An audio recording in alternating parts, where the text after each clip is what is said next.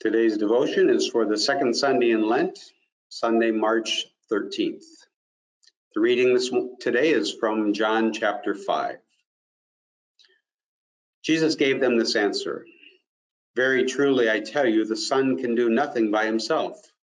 He can do only what he sees his Father doing, because whatever the Father does, the Son also does. For the Father loves the Son and shows him all he does. Yes, he will show him even greater works than these, so that you will be amazed. For just as the Father raises the dead and gives them life, even so the Son gives life to whom he is pleased to give it. Moreover, the Father judges no one, but has entrusted all judgment to the Son, that all may honor the Son just as they honor the Father. Whoever does not honor the Son does not honor the Father who sent him. Very truly, I tell you, whoever hears my word and believes him who sent me has eternal life, and will not be judged, but has crossed over from death to life." Here ends our reading. Dear friends, greetings in the name of our Lord and Savior, Jesus Christ. The passage we have in front of us today is one that reflects the intimate and intrinsic nature and connection that Jesus had with his Heavenly Father. It is filled with language of unity and connection. It is covered with words and phrases that make it clear to us that the Son of God was of the same mind as the Father. Now, the context of the passage immediately follows the story of Jesus healing a man who was unable to walk for 38 years. It's an interesting context because it was a miraculous event in which Jesus simply told the man to pick up his mat and walk. John tells us that at once the man was cured. He picked up his mat and walked.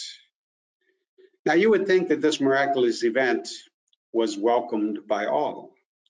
How could such an act be thought of as anything but a true gift from God? Perhaps such would have been the case apart from the fact that the religious leaders were jealous of Jesus. Because the healing happened on the Sabbath, they and the other Jews wanted to cause him harm. Such is the context of Jesus' words about the Son being unable to do anything by himself, but only able to do what he sees the Father do.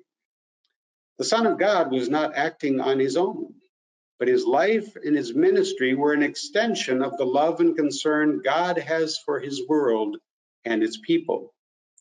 In fact, every time Jesus healed one of the sick, it was a clear indication that the Father was blessing that healing.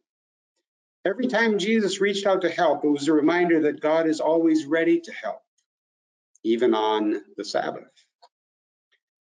As we consider the Christian faith today, the season of Lent in which we are now in, and what draws us and keeps us together in the church, it is with this same intimate and intrinsic connection we have with God and with each other through Jesus Christ.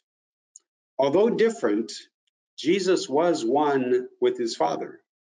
Although unique in his person, our Lord was at the same time one from whom he was sent. And that unity continued throughout his ministry. That unity was visible and manifest in the works he was able to do. And it was that unity with his Father that led him and empowered him all the way to the cross. In the church, it is much the same thing. We are united together because of the connection we have with Jesus. Although all of us are different, we function together as one. Although each of us is unique in our persons, we are drawn together in the one body of Christ. The two greatest commandments reflect the same intended unity that we share. Love the Lord your God with all your heart and with all your soul and with all your mind, and love your neighbor as yourself. Our connection with God unites us with each other. Our love for our neighbor reflects the love God has for each of us. In the church, we are one. In the church, we are united together in Christ. In the church and through the church, we witness to the world of the love and the unity and the connection we have with each other and with Christ. Our passage today points to a very basic teaching and reality of the unity that was there in Jesus with his Father as he carried out his ministry on this earth.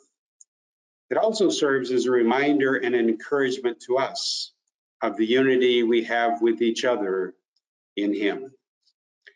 As we walk each day during this season of Lent, one step closer to remembering our Lord's suffering and death, let us not forget the unity we have together in the church and how our unity is meant to reflect God's love for us. And let us never fail to remember that our unity is possible only in Christ. He gave his life so we could have ours. He offered his life that we might live forever in unity with him. Let us pray.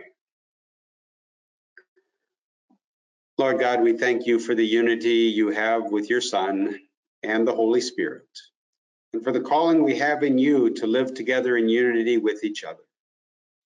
Help us to remain united, gathered around the cross of our Lord Jesus, that our witness to the world would be one that would pass on the legacy of our faith to others, today, tomorrow, and forever. In Jesus' name we pray. Amen.